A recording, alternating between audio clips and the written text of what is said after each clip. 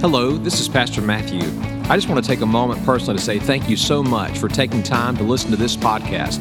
Our mission is to impact the valley and bless the nations with the gospel of Jesus Christ. We encourage you to go check out our website at crosslinkva.com. By doing so, you can learn all about the ministries of Crosslink and how we're involved in the community. Please know, we're praying for you. God bless you. This morning, I want to ask, if you would, to take God's word and open it with me to Matthew chapter 16 for this morning's message. Matthew chapter 16 for our time together here today. As we begin our time together this morning, I want to start with really a simple question. Maybe it's a question that you can relate to in a personal way, and that is this question. Have you ever found it difficult to stay focused on a task? Have you ever struggled staying focused, not just on a task, but on something that you knew was absolutely important, and yet you still struggled to keep focus where it needed to be? This morning, as we look to God's word from Matthew chapter 16, I want to preach to you on the subject, a failure of focus. A failure of focus. We began last week a new sermon series entitled Failing Forward. And what we're doing is we're looking at God's word at a very specific illustration and example in the life of Simon Peter. The truth be told this morning is that throughout the history of the world, and certainly throughout the context of the Bible, there's only one perfect person who has ever lived, and that perfect person is named Jesus. And so that means every single one of us have failed. We have fallen short. We've all fallen short of the glory of God. We've all sinned against him. In fact, that also means that every other person named in the Bible, guess what? We're in good company, also failed along the way. It doesn't matter how good you are, how skilled you are, how experienced you are, how smart you are. It doesn't matter your background. It doesn't matter any of those things. The Bible says that we have all sinned and fallen short of the glory of God. We've all failed along the way. Even in the context of sports, you could have the best team, the most experienced team, the most talented team, and yet you can still lose. We all experience failure along the way in life. But even in the midst of failure, what I want us to see in this series is this. We can fail forward, but we don't fail forward by our self-will. We don't fail forward by us pulling up our bootstraps and getting to work. We don't fail forward because we just try harder next time. No, we fail forward when we recognize our need for Jesus and humble ourselves before him. Because when we fail in those moments, if we will look to the Lord, humble ourselves before him, get into a right relationship with him, it is then that God in his grace and his mercy, he can draw us close and he can strengthen us and further us and even use what was a failure to strengthen us and to grow us. Now, we're looking at the example of Simon Peter. Simon Peter was no doubt one of the most influential people of the entire Bible. This is one of Jesus's inner three, if you will, of Peter, James, and John. Peter was one of the early apostles there in the church. Peter was the one who was so strong that on one occasion, he carried a net all by himself of 153 fish. This is a strong, masculine man. He's one who would give instructions to other disciples. He's one who would speak up when everybody else would want to be silent. He's one that would rush into the fire when everyone else was running away. He is a strong, powerful leader. He's the one who on the day of Pentecost in Acts chapter 2 would preach and 3,000 souls would be saved. He's the one who wrote 2 different books in the Bible. I mean, an incredible leader, an influencer. And yet even Simon Peter failed. Truth be told, if you want to examine Simon Peter's life in a critical way, to be honest with you, in the Bible, you can actually find more of his failures than you do his successes and victories. But I believe there's much that God wants to teach us from this illustration and example of Simon Peter. And so my hope for us today is this. For anyone who's failed, there's a message of hope and encouragement. For anyone who's ever lost focus, even on the most important things of life, there's a message of hope and encouragement. To those who feel stuck like they can't move forward, they've just blown it so bad that God can never forgive, there's a message of encouragement, hope, and life in this passage of scripture in Matthew chapter 16, a failure of focus. I want to ask you to stand to your feet for the reading of God's word. Listen to what the Bible says here in this passage. We're going to begin in verse 13 and read all the way down to verse 28. The Bible says this. Now, when Jesus came into the district of Caesarea Philippi, he was asking his disciples, "Who do people say that the Son of Man is?"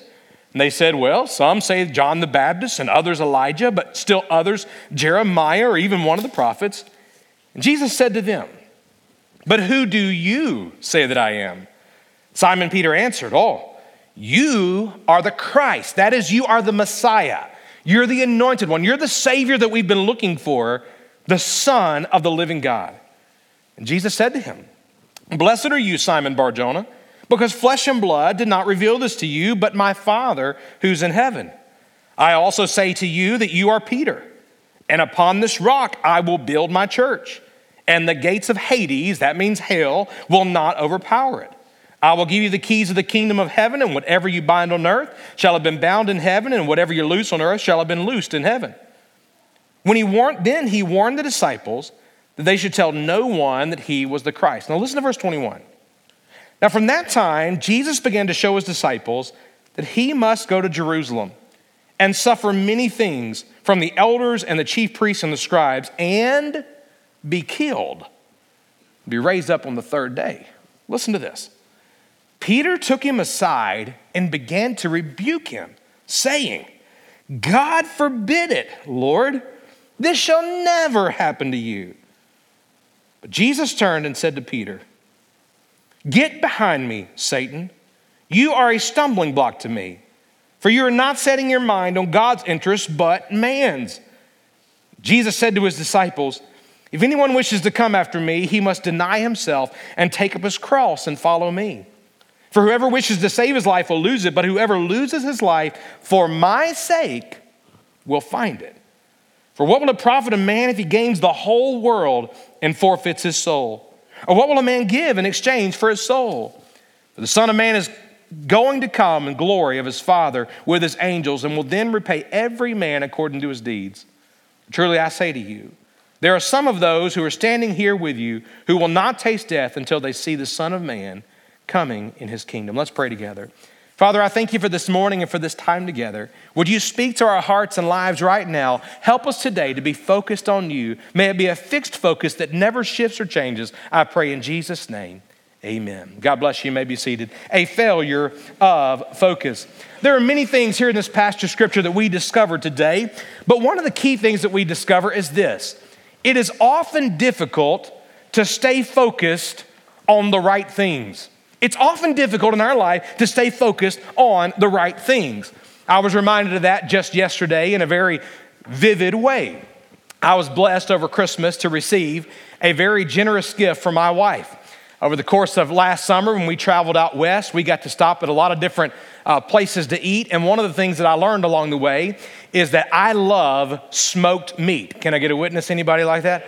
I mean, you could smoke just about any meat and I think it's good, okay? And so I've been talking about it and I've been looking. And so my wife very graciously and generously blessed me for Christmas with a smoker, a pellet smoker, which requires pellets in order for the thing to smoke the meat. And so I have been smoking, I'm an expert now, I've been smoking meat all for about 7 days. Some of you are laughing that the pastor just confessed on the internet that I was smoking. But yes, I'm smoking meat, okay? And so over the past week, I've been smoking just about every meat that you can imagine when I've been at my house. And so I know that everybody and their brother says that the most difficult meat to smoke is a brisket. But I figured, hey, I've smoked things now for about 4 times. I can figure this out.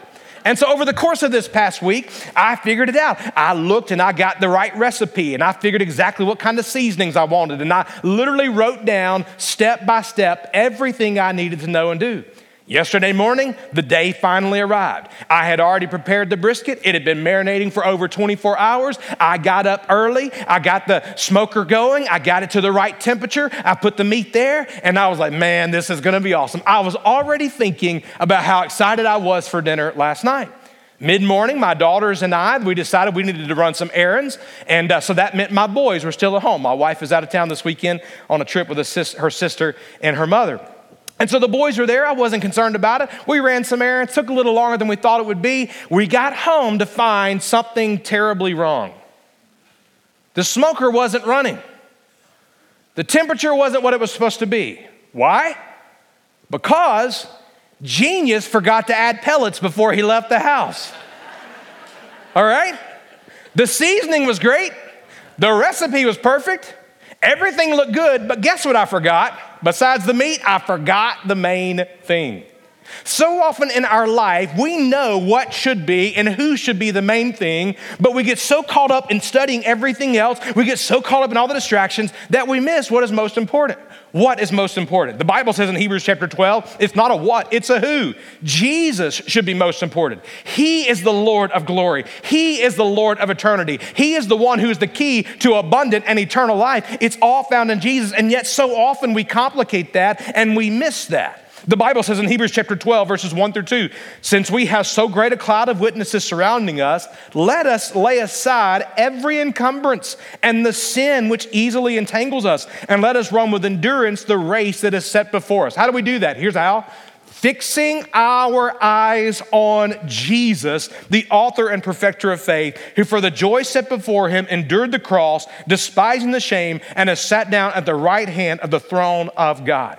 It at times might be easy to put our focus on Jesus, but the Bible says we're not only to put our focus on Jesus, we're to keep our focus on Jesus. No matter what you're going through, no matter what you're facing, no matter what you're feeling, no matter what the world is saying around you, no matter what the temptation is in the moment, we're to fix our eyes, keep on focusing on the Lord Jesus Christ. We cannot continue living for the Lord and moving forward in faith if we are not continually focused on Him. And it's there in that context that the Bible points us today to Matthew chapter 16. We began this morning reading verses 13 through 20, and we're not going to unpack them in great detail, but they begin with really an incredible moment in the life of Simon Peter. Jesus, of course, has been with them. They have heard His teaching. They have seen His miracles. They have heard His statements about who He is. And so Jesus then looks at the disciples and He says, and asks the question, who do men say that I am? And they begin to answer what the popular opinions of the day are. Well, some say that you're like Elijah. Some say that you're John the Baptist. Some say that you're the Old Testament prophet Jeremiah who's come back to life in this moment. Of course, Jesus isn't so concerned about what all the world says. It's a personal thing. But who do you say that I am? A lot of times we get so caught up in the opinion of man and what the world's saying in any given moment. But Jesus says, who do you say that I am? And Peter speaks up, and here's what he says. You are the Christ. Jesus, I believe that you are the Savior. You're the Messiah. You're the anointed one that we've been looking for. You're the one who's come to rescue and redeem us. You are the Christ, the Son of the living God. And Jesus looks at him and says, Simon Peter, flesh and blood did not reveal this to you, but my Father in heaven revealed this to you. And I say to you that you are truly Peter. The name Peter, key statement, means stone. I say to you that you are truly Peter, a stone, because it is upon this rock I will build my church, and the gates of hell will not prevail against it. Now, Jesus is the chief cornerstone of the church. We need to understand that loud and clear. But Peter was going to be a key stone, a key part in the foundation of the church. What an incredible moment.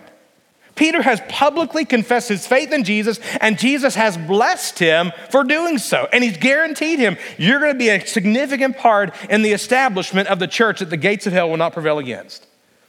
But it's interesting to me how quickly Simon Peter went from this incredible moment of faith to a great moment of failure.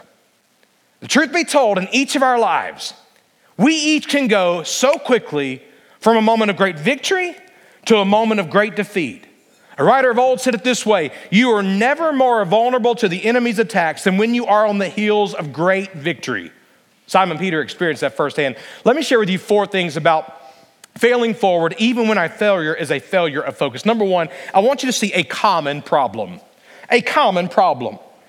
I don't know about you, but I believe that a common problem that we all have as human beings is this. We often think we know best. Maybe you're looking at me, those trains, like, no, Pastor, you just think you know. No. We often think that we know best, and we generally know what is right in any given situation. After all, we've got common sense. After all, we've got our experiences. After all, we got a bunch of friends speaking words of wisdom into our life. After all, social media has lots of opinions about what we should do, and social media is never wrong.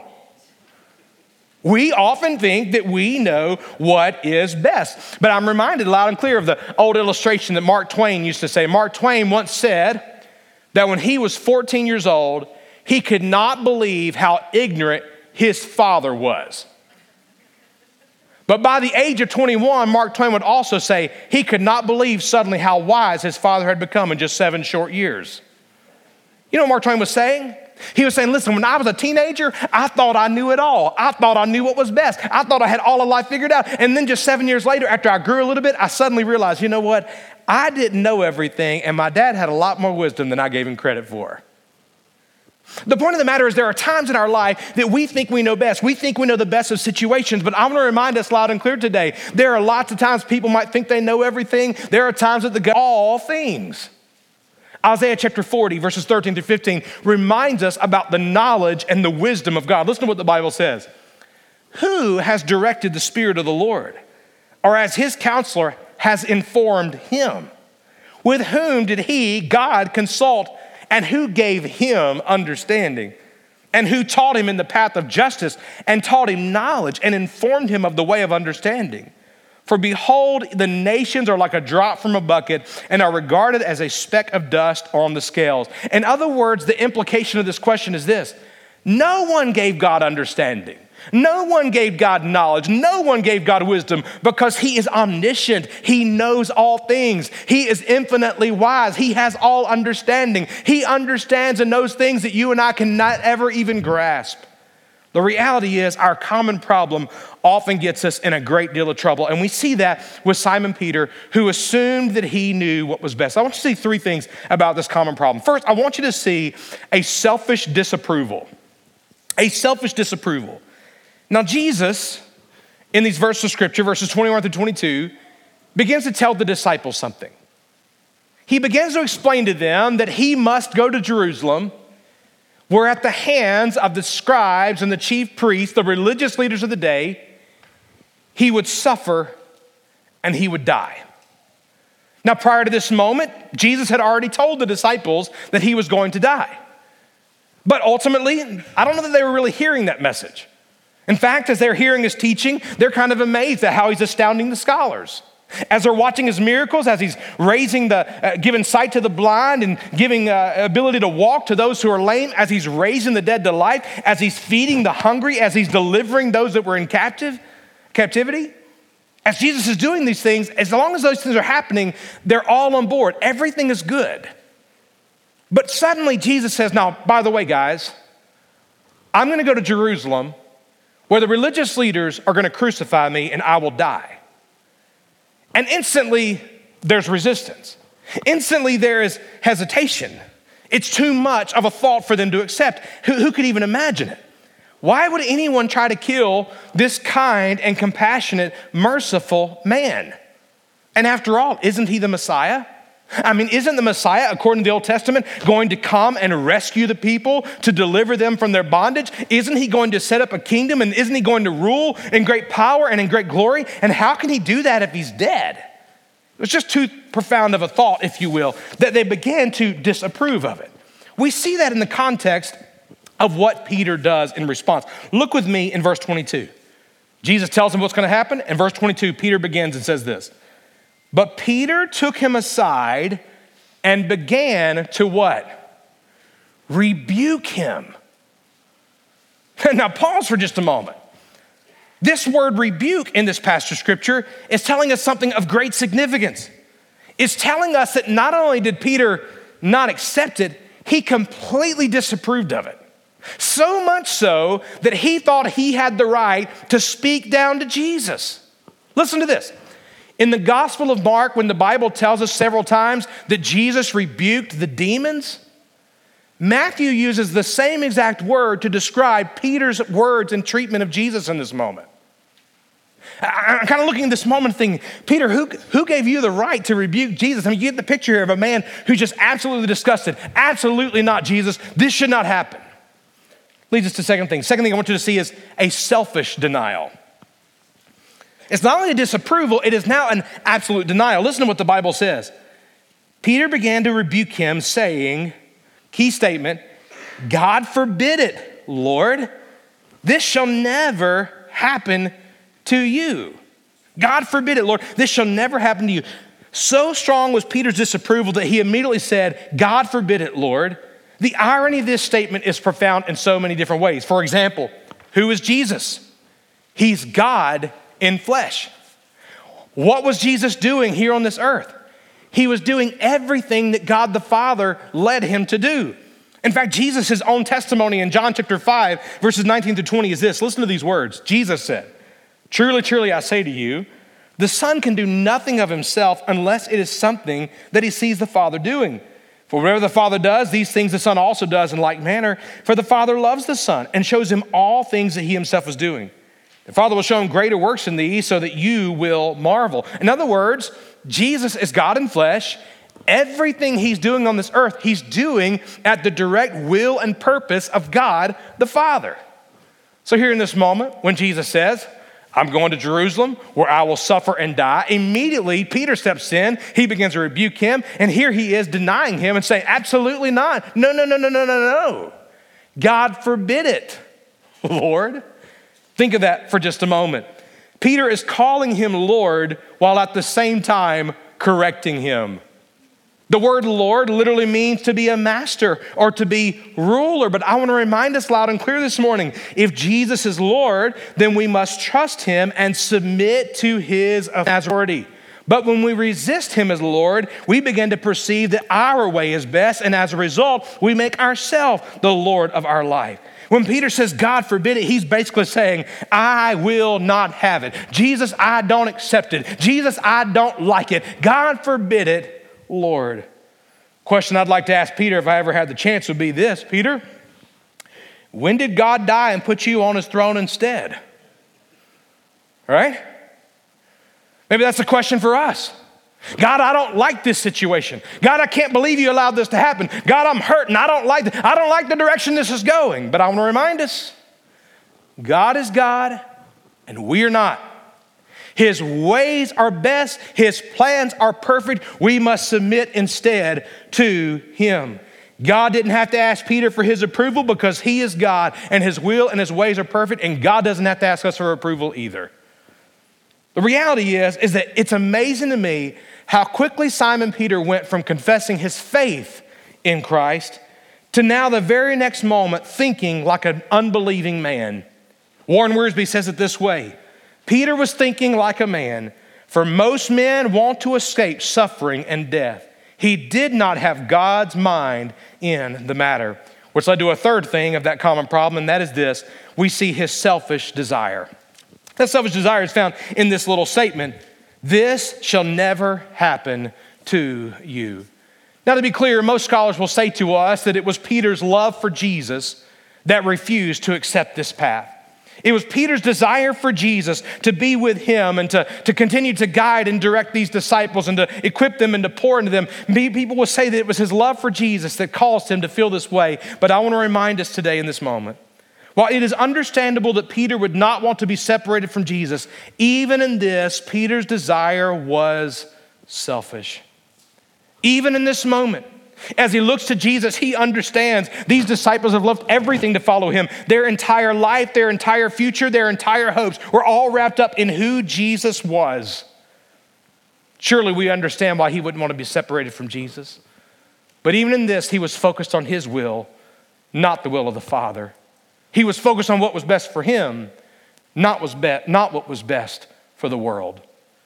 Truth be told, if you look further at this passage of scripture, I think the Bible kind of gives a hint, though, that there might have been some questions about Peter's desire. After all, it would be in response to this very statement that Jesus would look at all the disciples and he would say to them loud and clear, "Well, what does it profit a man if he gains the whole world or loses his own soul?"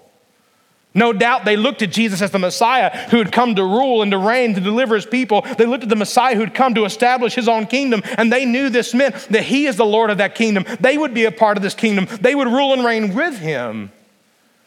Maybe there's a question there about really what was Peter's true desire. They sensed to have an understanding about the glory that was due Jesus, but they didn't recognize that glory comes through suffering. Truth be told, maybe you've been there before. Maybe you've been in a moment where it seems like everything is coming against you, where things are going a path that you didn't expect. Things are coming in a place where they're hurtful, and they're coming in a place where you just don't fully understand it. And maybe you're looking at God and saying, "God forbid it. I don't like it. This is not what I'm wanting. This is not what I'm looking for." I want to remind us in that moment God's will and God's ways are always best. He always knows and he sees the things that we don't. This morning, I was reminded of that as I was making my way here to the worship center. I was driving this morning, arriving here a few minutes late, and coming down the interstate. My family and I live north of town, so I'm coming up 81, and I'm getting close to my exit, and I'm driving maybe a little faster than I should. I pass a diesel truck, and then after I pass him, I get back over in the right lane, and as soon as I get in the right lane, going about 70 miles an hour, I look in front of me, and I see 2 deer.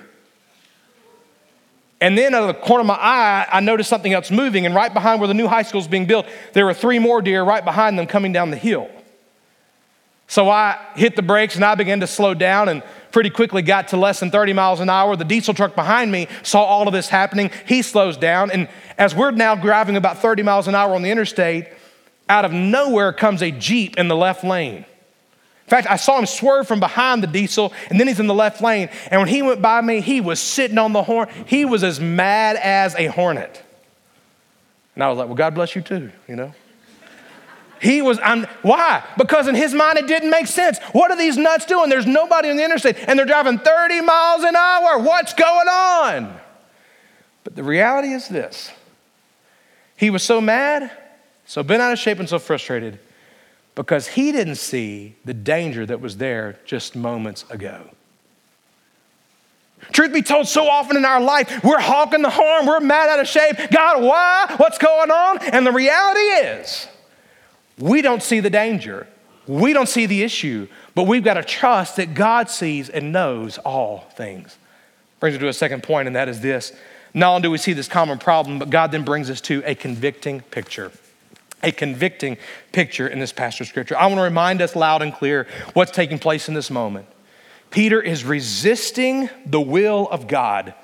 He's resisting the word of God because frankly, he only sees things from his limited, selfish perspective. And it's then in that moment that Jesus begins to bring a word of confrontation, a word that will convict.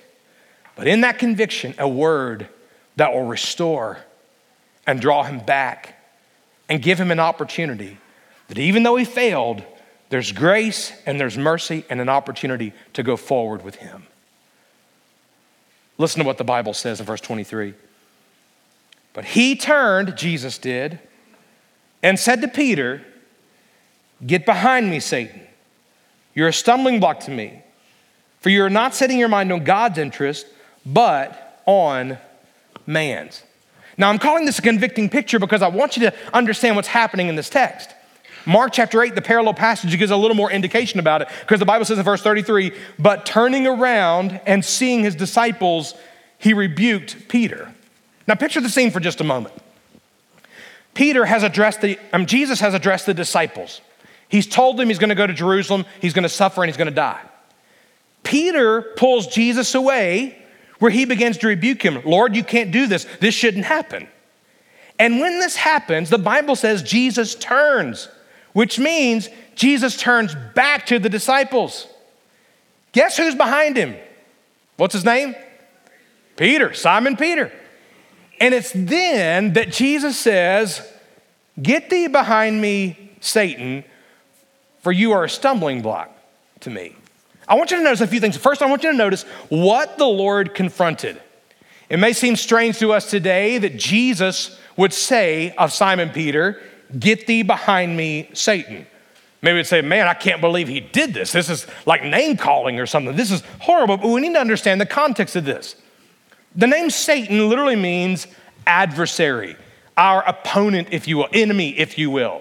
The Bible tells us in 1 Peter chapter 5, verse 8, that we only have one adversary. It says it this way, be of sober spirit, be on the alert. Why? Because your adversary, the devil, prowls around like a roaring lion seeking someone to devour.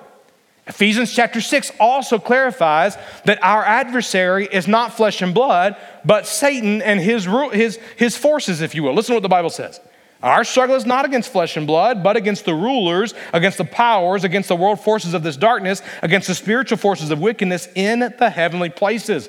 In other words, all throughout the New Testament, the apostles understood our battle, our conflict is not against one another. It's not against flesh and blood. Well, you don't know what my neighbor did to me. You don't know what so-and-so said to me. No. Our battle is not against flesh and blood. Our battle is against Satan. He is our adversary. However, Satan often seeks to accomplish his ways through the works and words of people. When Jesus heard Simon Peter say, God forbid it, Lord, you should never die. You should never go to the cross. You should never suffer. Jesus immediately recognized the source of that thinking and the source of those words. Where did Peter get those thoughts? Where did Peter get those selfish demands? Where did Peter get that word that was so contradictory to the direct will of God? He got it from one source. He got it from Satan. It's there in that moment that Jesus speaks up loud and clear, and he says, listen, I know you're saying this, Peter, but what you're saying is a direct contradiction to the will of my Father. It's a direct contradiction for the very purpose and mission for which I have come into this world. Please understand, from the very beginning, Satan had done everything he could to try to destroy Jesus and to hinder him from giving his life on the cross. Why? Because it would be there at the cross that you and I can find eternal life. It will be there at the cross that you and I can have our sins covered. It'd be there at the cross where we can be set free. It'd be there at the cross that we can be made washed clean, white as snow. From the very beginning, Satan had done everything that he could to prevent Jesus from ultimately getting to that cross. That's why Herod, when Jesus was just a baby, issued the decree that all the male children under 2 would be slaughtered. Why? Because he's trying to get rid of him. Why? Because it was a tool of Satan to prevent him from getting to the cross. That's why in Matthew chapter 4, when Jesus is tempting Satan, he says, oh, Jesus, go ahead and throw yourself down off the sledge. The angels are going to come and catch you. He's trying to prevent Jesus from getting to the cross. The reality is what the Lord confronted is this. Jesus knew that the source of that stinking thinking, the source of those words was Satan. Not only did he confront the source, he confronted Peter. After all, Peter was the one who uttered those words. Here's what he said. Peter, you're a stumbling block to me. Now, remember, the name Peter means stone. When Peter confessed faith in Jesus, this glorious moment, he says, thou art Peter, and upon this rock I'll build my church, and the gates of hell will not prevail against it. But now that Peter's uttering words and messages that are completely opposed to the will of God, he says, you're still a stone, but you're a stumbling block to me. Your will is a hindrance to the will of God. I want you to see, secondly, not only what he confronted, but what the Lord clarified. Maybe you're sitting there like me and you're wondering, my goodness, how could he go so quickly from such a moment of faith to a moment of failure? How could he go from speaking words of faith in Christ to now speaking the message of the enemy? And Jesus tells us loud and clear, verse 23, for you are not setting your mind on God's interests, but man's. Can we just pause for a moment and just acknowledge here that God is giving us a means by which we should examine every decision we make. That decision you're making in your marriage, that decision you're making in that moment of temptation, that decision that you're making in your business, that decision that you're making with that extended family member that's causing all kinds of issues, that decision that you're making in your neighborhood, here's the question. Is your mind on God's interests or man's interest? Is this for God's glory or for your glory? Is this for the name of Jesus or for your own fame? What are you doing? See, what the Lord clarified in this moment is the reason he got to such a difficult place and the reason he failed so quickly is because of this. He was focused on his own desires, his own interests, his own will, his own feelings, his own passions, and not on the interest and will of God. Where do we find the will of God? Where do we find the mind of God? We find it in one place. We find it in the Word of God. Warren Wiersbe answers that question. Where do we find the mind of God? It is in the Word of God. Until Peter was filled with the Spirit, he had a tendency to argue with God's Word. Peter had enough faith to confess Jesus as the Son of God, but he did not have the faith to believe that it was right for Jesus to suffer and to die. So how do we get the mind of God? We get in God's Word. And we let God's Word get in us. According to Romans chapter 2, it is only then that we can be transformed by the renewing of our mind. As we fix our mind on God's Word in Colossians chapter 2, we literally set our mind on the things that are above, not on the things that are on earth. God had to deal with this, didn't he? It's a convicting picture. And maybe you can get it a little bit because, frankly, God's convicting you right now. I want to tell you the third thing in this passage of Scripture. I want you to see the clear priority. See, in this moment, Jesus has really confronted the source of this thinking and this message, and he's confronted Peter. Peter, your mind's on yourself. It's not on me, and it's not on the will of the Father. But it's there in that moment that Jesus offers, really it's a word of invitation. But in this invitation, there is incredible opportunity. There are some who only hear these words and hear the incredible cost. But I want you to see in these words the invitation that God is offering for us to be restored to Him, for us to be in right relationship with Him, for us to walk forward with Him. Because Simon Peter next hears words of invitation. Notice what he says. Jesus said to his disciples, if anyone, can y'all say the word anyone? He did not say, so if anyone but Simon Peter. Peter's included in this. He didn't say, if anyone but Thomas who's going to doubt me in a few days. He didn't say, if anyone but Judas, that betrayer. Serves him right to be not included in this invitation. No. The invitation was open for all. Can I just say to us this morning, everything that we're about to read about the promise and even the cost of discipleship, it is His invitation to all. Pastor, you don't know where I've been. If anyone, well, you don't know what I've done. If anyone, well, you don't know what's been done to me. If anyone comes after me, here's what He says. He must deny himself, take up his cross, and follow me. Three things I want you to see about this clear priority. Number one, you want to really follow Jesus? You must deny yourself. You must deny yourself.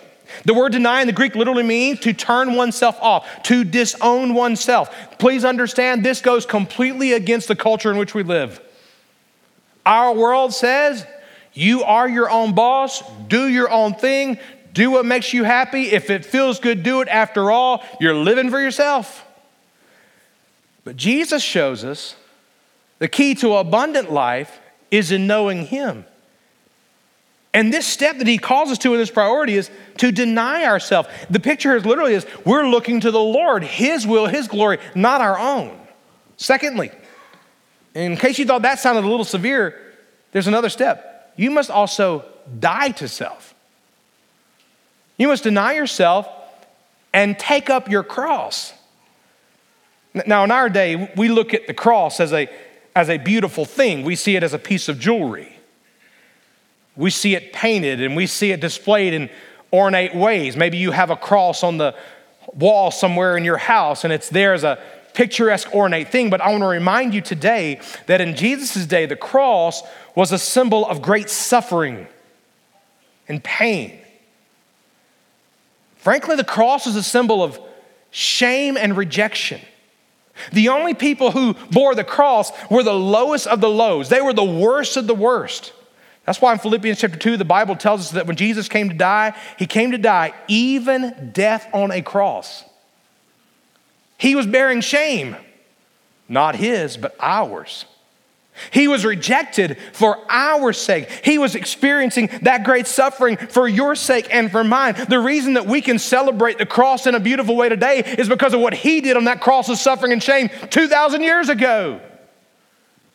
Please understand when Jesus says, listen, take up your cross and follow me, he's literally calling us to die to self. He's calling us to recognize that we're to willingly give our life for his glory and for his honor, that ultimately our life is to be lived not only for him, but through him. Galatians chapter 2, verse 20, the Apostle Paul says it this way, for I have been crucified with Christ. It is no longer I who live, but Christ lives in me. And the life which I now live in the flesh, I live by faith in the Son of God who loved me and gave himself up for me. The Apostle Paul is saying loud and clear, it's not about me. It's not about my name. It's not about my fame. It's not about my glory. It's not about my fortune. It's not about my experience. It's not about my degree. I am nothing without the Lord Jesus Christ. And the only reason I stand before you today, and the only reason I write today, and the only reason that I preach today, and the only reason I do anything today is because the resurrected Jesus Christ is living in me, and he's living through me, and he's accomplishing his purposes in my life. I've been crucified with Christ. This clear priority is a call to deny ourselves. It's a call to die to self. But finally, it's a call to devote ourselves completely to the Lord.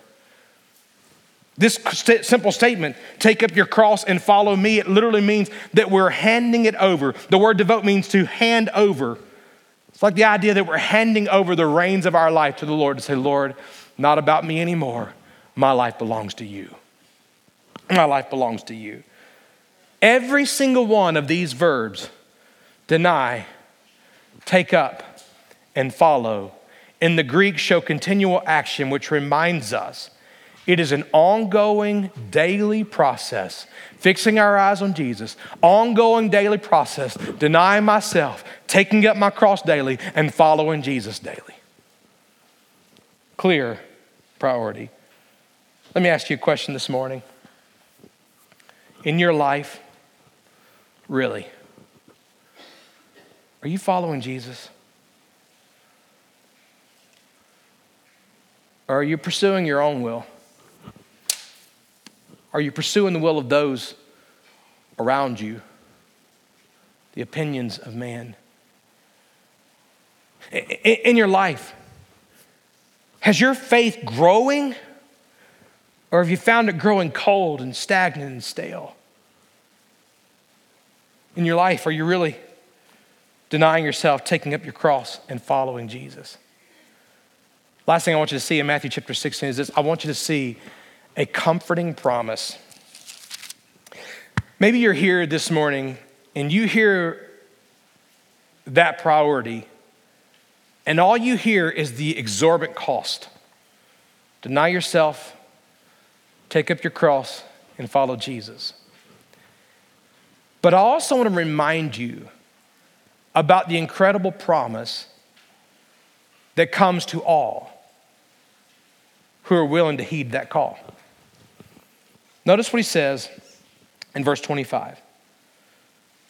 Whoever wishes to save his life, I'm going to live for myself. I got this figured out. Lord, I can do this myself. Will lose it. But whoever loses his life for my sake, Mark's account in Mark chapter 8 also says, and for the gospel, guess what will happen? You will find it. What Peter failed to recognize is that the path to glory was through suffering. What so many of us fail to recognize today is that the path to abundant and eternal life is not in living for self. Isn't it amazing that we will listen to the temptations and the ideologies of the world? Hey, live for yourself, it'll make you happy. And yet in the world, you also find the most miserable people ever. Could it be that the world has it all wrong and that Jesus' words are true? But he, verse 25, whoever loses his life for my sake will find it. The key to abundant and eternal life is found in looking to Jesus, laying down our lives for him, and living through his presence in our life. Peter had an incredible moment. You are the Christ, the Son of the living God. But no sooner did he did that, he resisted the will of God, and Jesus had to rebuke him. But I find such great encouragement that when Jesus offered that abundant life, he said, if anyone comes after me. I can only imagine in my mind Simon Peter hearing that and saying, Lord, even me? Even me? Even though I rebuked you? Even though I dismissed your will? Even though I was selfish? Even me? And Jesus saying, Simon Peter, even you, come after me. I want to encourage you today. I don't know where your failures have been, but I do know this. There's grace and there's mercy and there's an invitation from the Lord Jesus Christ to come after him. Let's pray. Father, thank you for today. Thank you for your grace and mercy in our life. Lord, my goodness, Lord, I feel like I relate to Simon Peter more than I wish I could. Father, so often when I think I have known what is best or better, gone my own path, or when you've allowed things or done things that I didn't agree with, maybe I didn't say it quite the same way he did, but I know I sure have felt it. God, I pray that today would be a day in each of our lives that we surrender to you, a day in our life where we trust you. You gave that invitation. If anyone comes after you, let us deny ourselves, take up our cross and follow you. And that context is it's a daily thing, that it's a continual surrender of our lives to you, a continual choice to recognize Jesus, your lordship in our life.